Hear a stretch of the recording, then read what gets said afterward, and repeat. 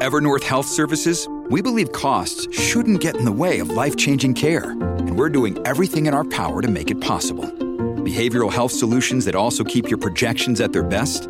It's possible. Pharmacy benefits that benefit your bottom line? It's possible. Complex specialty care that cares about your ROI? It's possible. Because we're already doing it. All while saving businesses billions. That's Wonder made possible. Learn more at evernorth.com/wonder.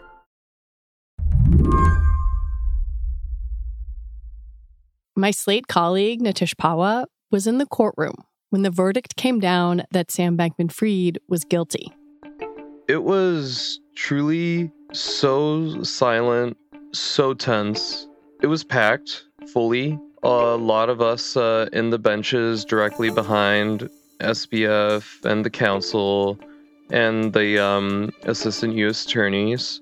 A lot of other observers off to the side, including his parents, but everyone was just staring straight ahead, just waiting for the moments when the jury forewoman would confirm on the counts. And wow, the judge had told us beforehand, don't react, no rushing toward doors, no acting out of line or anything. And everyone, to their credit, did exactly that. But you could definitely get the sense that everyone was reacting, head swiveling, oh my God.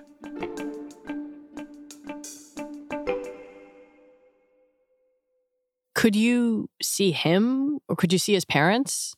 We could not see him personally. Well, I could see him just from behind, so couldn't really see his face. But we could see his parents next to us. And in fact, a lot of people, as the charges were landing individually, guilty, guilty, guilty, a lot of people turned right to see where his parents were sitting. From where I was at, it was hard to see what Joe Bankman was looking like, but Barbara Fried was, as I wrote from my dispatch, she had her hand pressed very tightly to her eyes. Her glasses had been pushed up. She clearly was about to, start sobbing at any minute. I definitely was not trying to gawk at her or Joe by any means, but I stole, just occasional glances over there, see what other people were looking like. And yeah, I think she was doing everything in her power to hold it together. And it was pretty shattering to see. Her son was found guilty on 7 charges of wire fraud, conspiracy, and money laundering. Sam Bankman-Fried perpetrated one of the biggest financial frauds in American history. A multi-billion-dollar scheme designed to make him the king of crypto. But here's the thing. The cryptocurrency industry might be new. The players like Sam Bankman-Fried might be new. But this kind of fraud, this kind of corruption is as old as time. And we have no patience for it. A spectacular fall for the man who had once been the disheveled face of crypto. Today on the show, almost a year ago, FTX filed for bankruptcy. Now its founder is facing more than 100 years in prison. I'm Lizzie O'Leary, and you're listening to What Next TBD, a show about technology, power, and how the future will be determined. Stick around.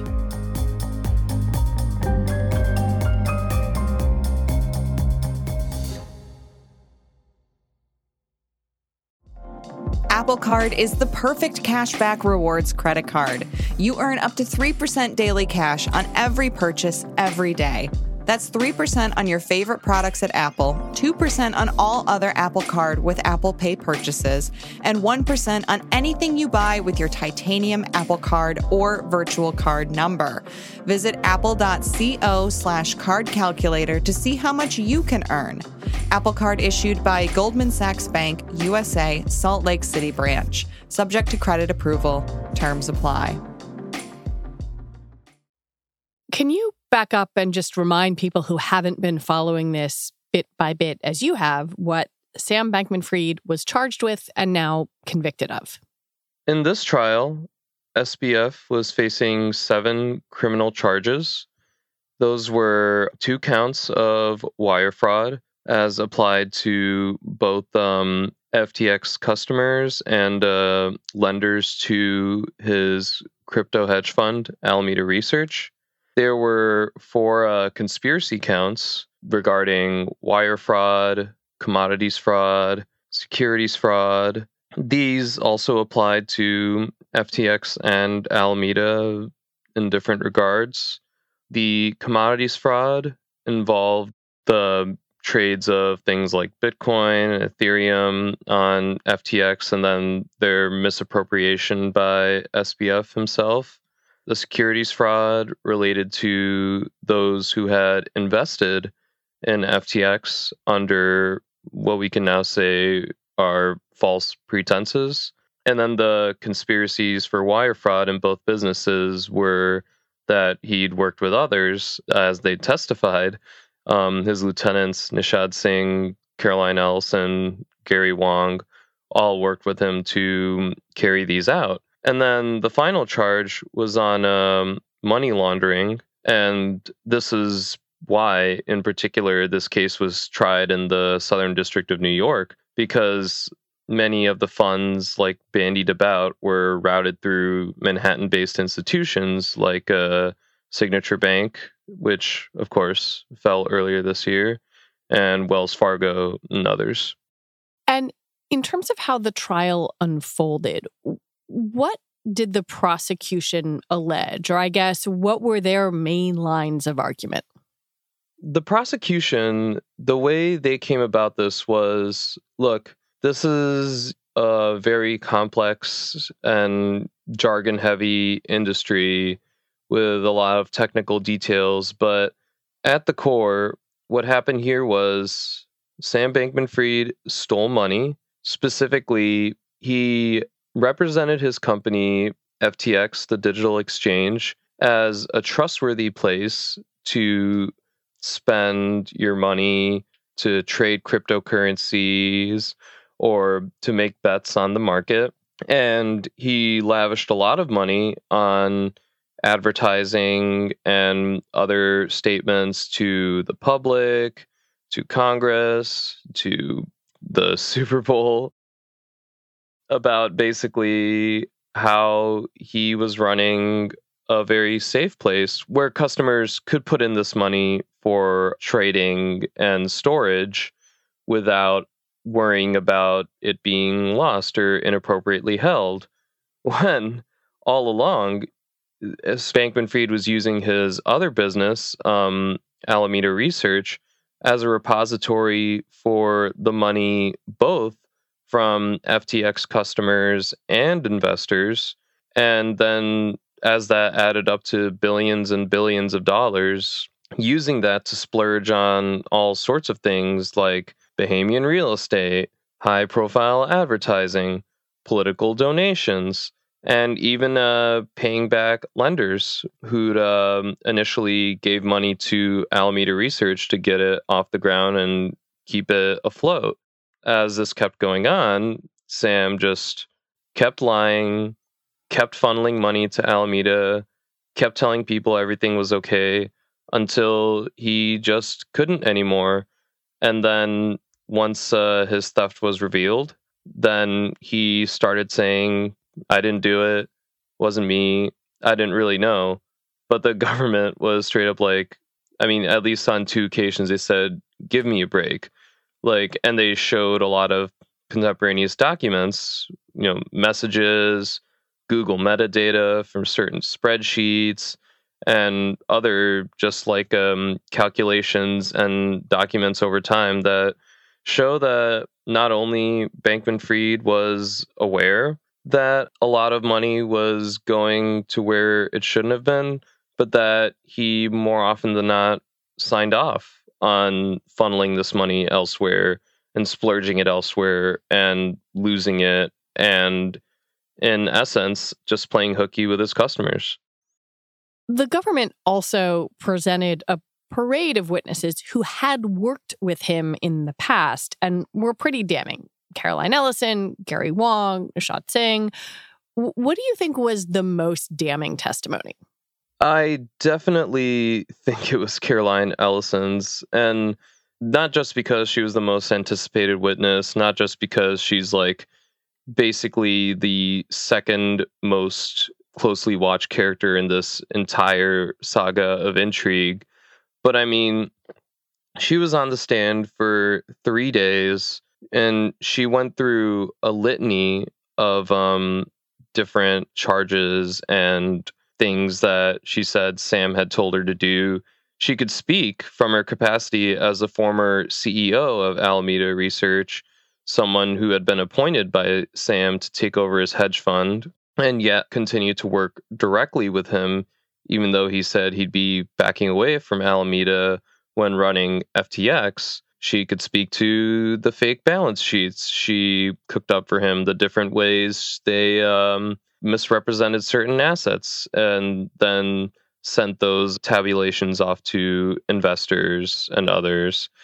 And she could also speak as in her capacity as SBF's ex-girlfriend, someone who knew him more deeply, more intimately than most, someone who dealt with him at his worst, and someone who made the most of the moment even as things were clearly going awry. I think it was really clinched at a couple things. One, they eventually, they meaning the prosecution, released the tape of the all hands meeting that Caroline Ellison held with her Alameda staff when things with FTX and Alameda began to go awry in November of 2022, and where she was already telling her staff, way before any government investigation or persecution, that yeah, there was a lot of money mishandled deliberately and Sam was directing a lot of it. And the second moment, I think, was also when she spoke to that November week personally from the stand. She was crying and saying, I knew what was going on was wrong. I held it inside me for a while. And when I said to Sam in messages that were then exhibited to us that I was kind of relieved this was all being exposed, what I was saying was that I was basically happy to have the weight off me that I didn't have to hide all this anymore. In reality, that was the worst week of my life. I, was seeing everything falling apart. And not only that, just despite knowing what I was doing was wrong, and despite still trusting Sam to figure out a way to wiggle through it, it was finally coming apart at the seams and everything was going to change. And I think that, along with, other people in Sam's direct orbit, talking about things that, Sam had said to them at the moment that he would try to later say to the public, or speaking to certain documents they worked on that Sam had tried to deny that he had any knowledge of, only for it to be shown pretty substantively that he did have knowledge of them. I think just all that added up to show, yeah, this guy, at the very least, this guy directed a lot of criminality. At most, he did a lot of it hands-on. The defense, as you and I have discussed before, didn't feel like much until he took the stand. Could you describe their strategy and, I guess, why Sam Bankman-Fried himself testified? It's so interesting. So our colleague Alex Kirshner just wrote a piece about this after talking with some other lawyers. I think this has been a pretty common trend in coverage. A lot of reporters calling up other experts or other people with experience in these types of criminal cases. Okay, what is going on here? What is Mark Cohen, a very celebrated and well-known attorney, what is he doing here? A lot of this seems to be just he's saying, oh, the government did some deals. Oh, Sam was working really hard. oh, honestly, there's nothing wrong with that sort of thing. But I think what Kirshner made pretty clear in his piece is that really there was nothing else the defense could do. There was so much overwhelming evidence against Sam already that they must have been aware of from jump. And as I noted in my own piece about what the heck is the defense trying to do here, Sam, as we know from the past year of his filibustering to the press and comments both filtered and unfiltered to friends and others, that this guy hates lawyers, does not like listening to them, is not super willing to take their advice because he thinks he can figure out a way forward.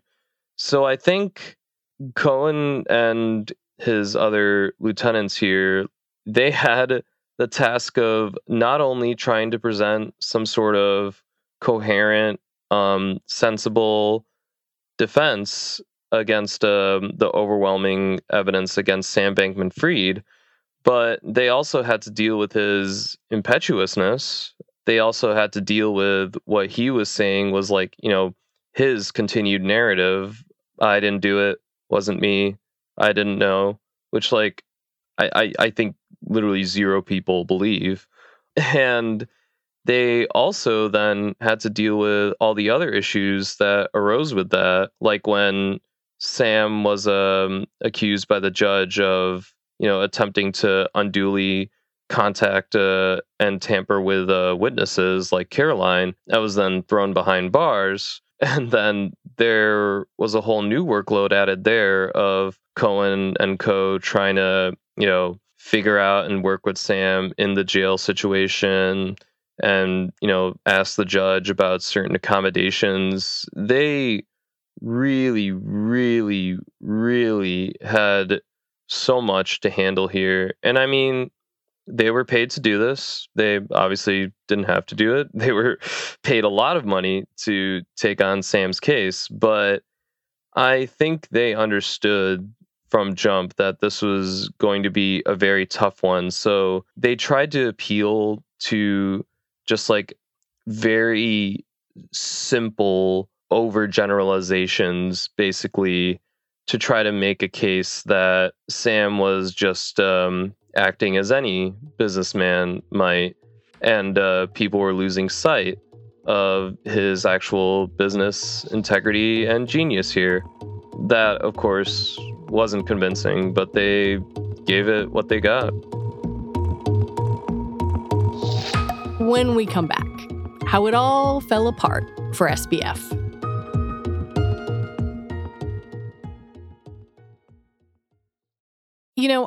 I think it's pretty stunning if we were to rewind just about a year ago, FTX was still a behemoth. Sam was out there with his, wild hair, his T-shirts and shorts, giving interviews.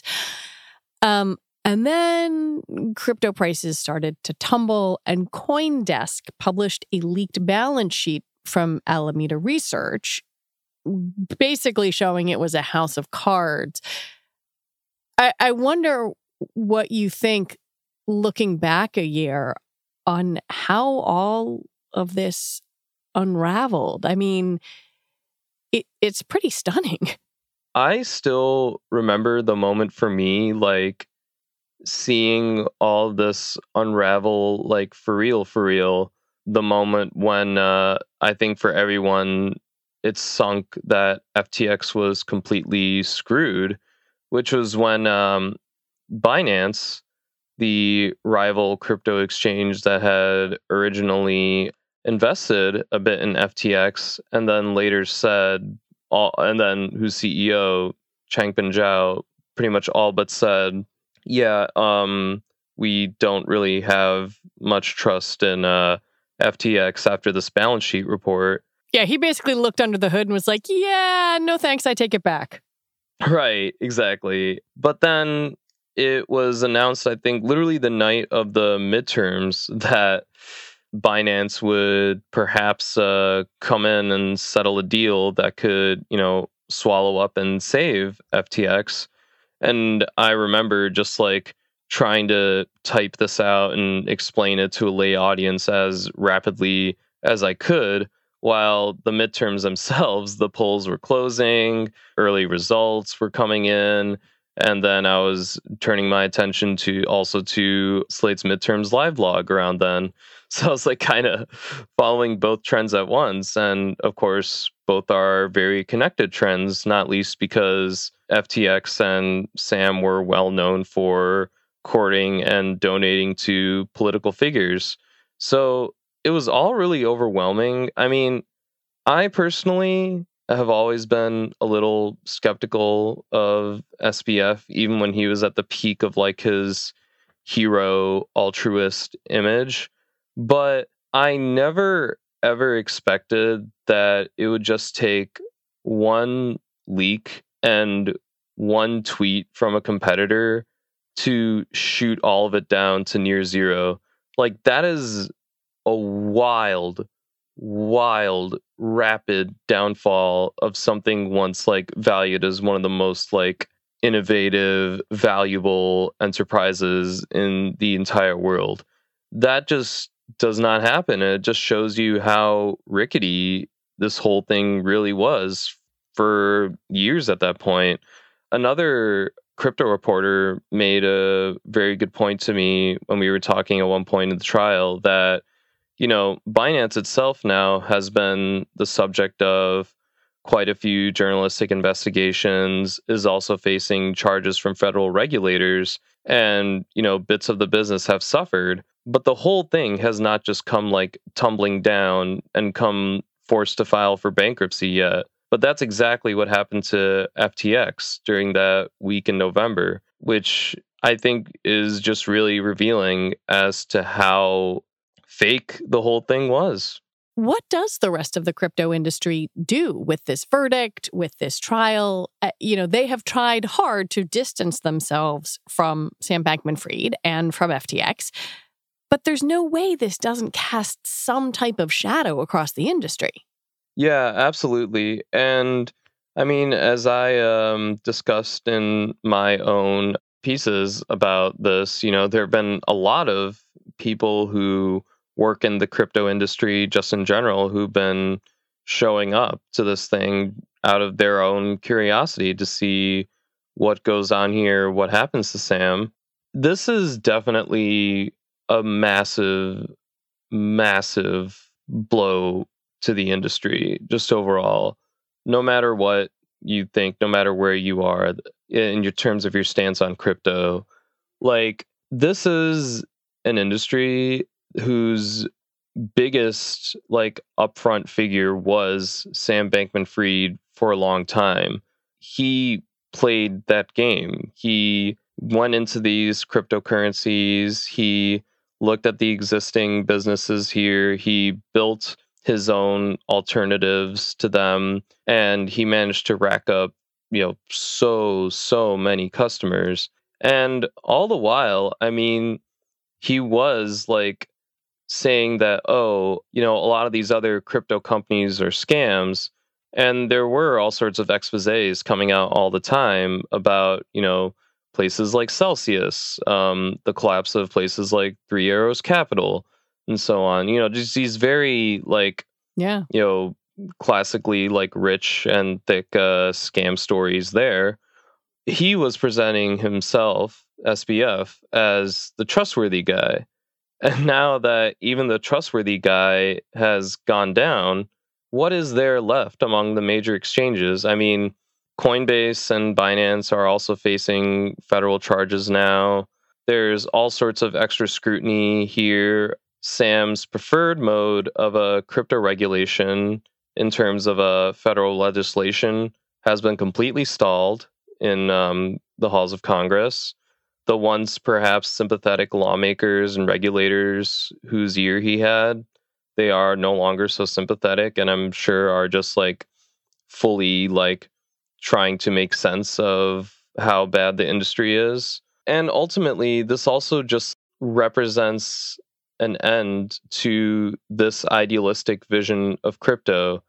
if there was someone who was trying to use this industry and say he was using it ultimately for good to use on social causes to contribute to, certain charities and to certain organizations and to, raise up enough money for the betterment of humanity, it was Sam. And now that that's all revealed to be a farce, I mean, what else is there?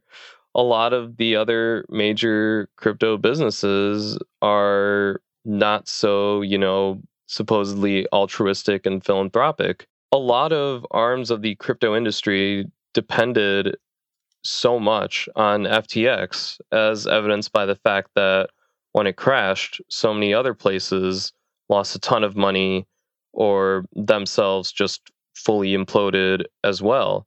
Like, with this verdict, I mean, there's fully removed doubt that anything Sam was doing was, just the course of doing business or just like something incidental.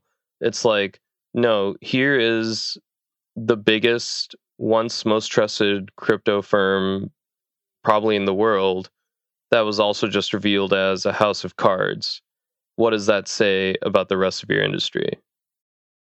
What happens now? He faces more than 100 years in prison. When do we find out what the sentence is? The judge said that we should be getting a sentencing hearing in late March. March is also the month when we are supposed to be getting another trial for Bankman-Fraud on a couple charges that were not included in this round. And those involve the allegations of foreign bribery, specifically of Chinese officials.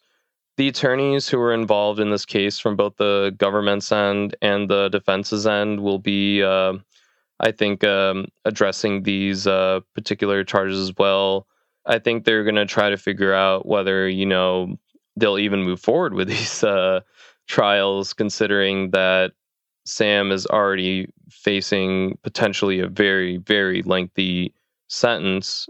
But we won't know all that for a while yet. There's still a few more months to go. But there are still many, many threads here that have yet to be unveiled. And I am hoping at the very least that future litigatory processes can get us closer to closure on those topics as well.